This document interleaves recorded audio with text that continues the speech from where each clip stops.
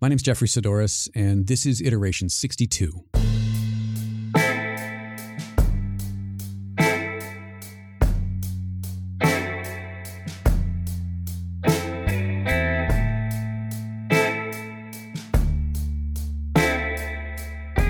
What happens next? That's the question, isn't it? It's something that I get asked a lot, especially lately, from both friends and from strangers. I wish I had an answer, but honestly, I'm still spending a fair bit of time struggling to answer what now. I'm sure most of you are thinking about it too, and maybe you have an answer. Eventually, we'll all have to think about it. What happens when we can go outside without a mask to grab dinner with family and friends, go to the movies, see a baseball game, and just get back to something resembling normal? But what does normal even look like in the wake of this? 2 or 3, it doesn't matter how many weeks ago now, Dr. Anthony Fauci, who's basically the head of infectious diseases for NIH here in the U.S., predicted that the world would never return to what was considered normal before coronavirus emerged. Never. I've thought about that statement quite a bit, and while the cynic in me, who I keep saying is simply a realist, tries to stave off the feelings that we're all bearing witness to the beginning of the end, I actually find comfort in the words of Tom Hanks from Sleepless in Seattle. Tom plays Sam, who recently lost his wife, and his son Jonah calls into one of those radio therapist shows, the ones where the doctor insists on going only by their first name. And the host, Dr. Marcia, asks him what he's going to do in the wake of his wife's death. And he says, well, I'm going to get out of bed every morning and breathe in and out all day long. And then after a while, I won't have to remind myself to get out of bed every morning and breathe in and out.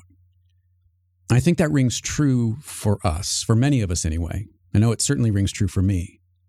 For a while, we may have to consciously remind ourselves and those around us when they're unable to, that this too shall pass. The sun will set on this day and rise on the next, and each time it does, as my mother used to say, we are all at choice.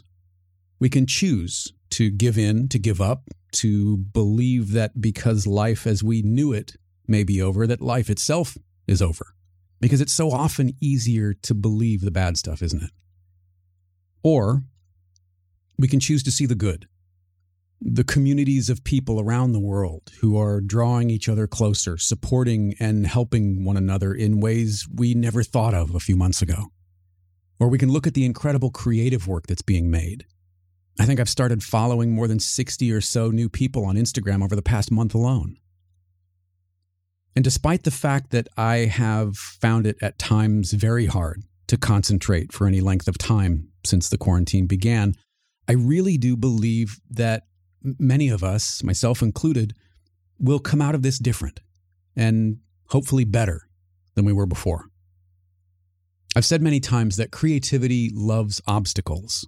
And one of the biggest challenges for those of us who are trying to stay inspired and keep producing new creative work is to figure out how to pivot or react to an obstacle that nobody saw coming. Nobody I know anyway. For example, one of my big projects for 2020 is called A Day's Work. It's a podcast inspired by the recordings of Studs Terkel, who interviewed more than 5,000 people about what they do and how they feel about it. Late last year, I started mapping out the types of people I wanted to talk to. And I wanted to start with blue-collar workers as part of an homage to my family history of railroad men. In fact, the plan was to record conversations for A Day's Work simultaneously with conversations with railroad workers while I made my way across the country, starting at the Los Angeles train yard where my grandfather, my father, and his 2 brothers all began their tenure with the Southern Pacific Railroad. I was planning on recording all of the conversations live and accompanying the recordings with portraits of the subjects, both personal and environmental, to provide a sense of context. But with things as they are, I'm trying to rethink both projects rather than just scrapping them. At least for the foreseeable future, there's no way the railroad project can be produced on location, though I do have some ideas that could offer an interesting alternative. A Day's Work, that's another story. Fortunately, I've been recording conversations remotely for more than a decade, so while the current quarantine may put a bend in the plan, it's far from broken. Whatever I'm pursuing, whether it's podcasting or painting, I don't want the COVID pandemic to take over the subject matter of my work. It can't.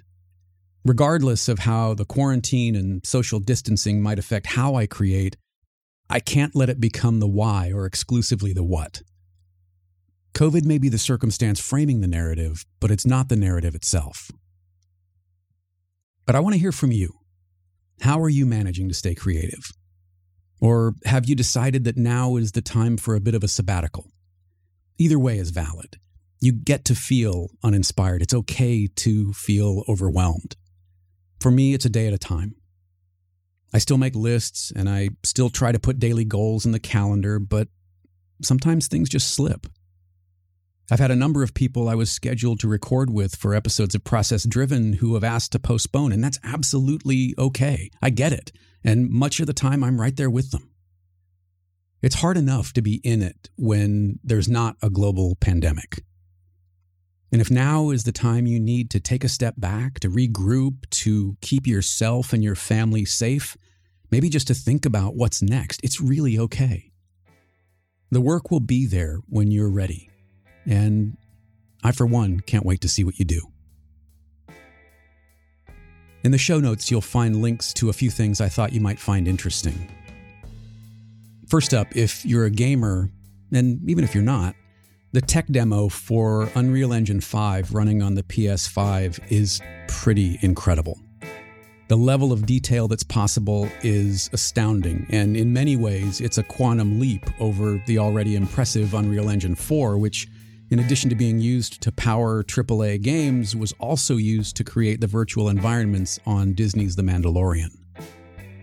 And the other day, CNN posted a terrific piece highlighting a site called Trailblazers of Light, which celebrates women in photojournalism.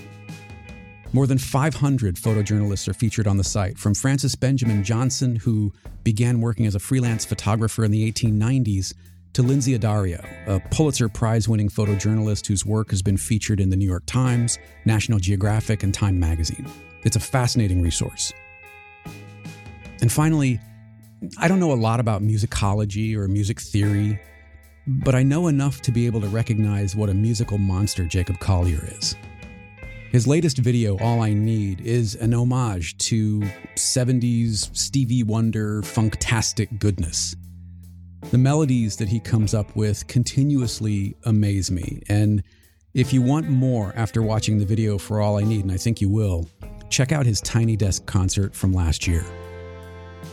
Subscribe to Iterations in your favorite podcast app, or you can subscribe to Jeffrey Sidoris Everything to get everything I produce, every iteration, every in-between, every process-driven, all in one feed.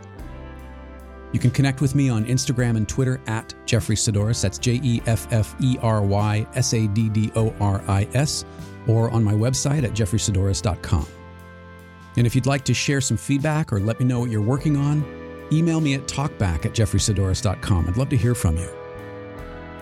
You can support the shows by telling a friend or by sharing them on social media.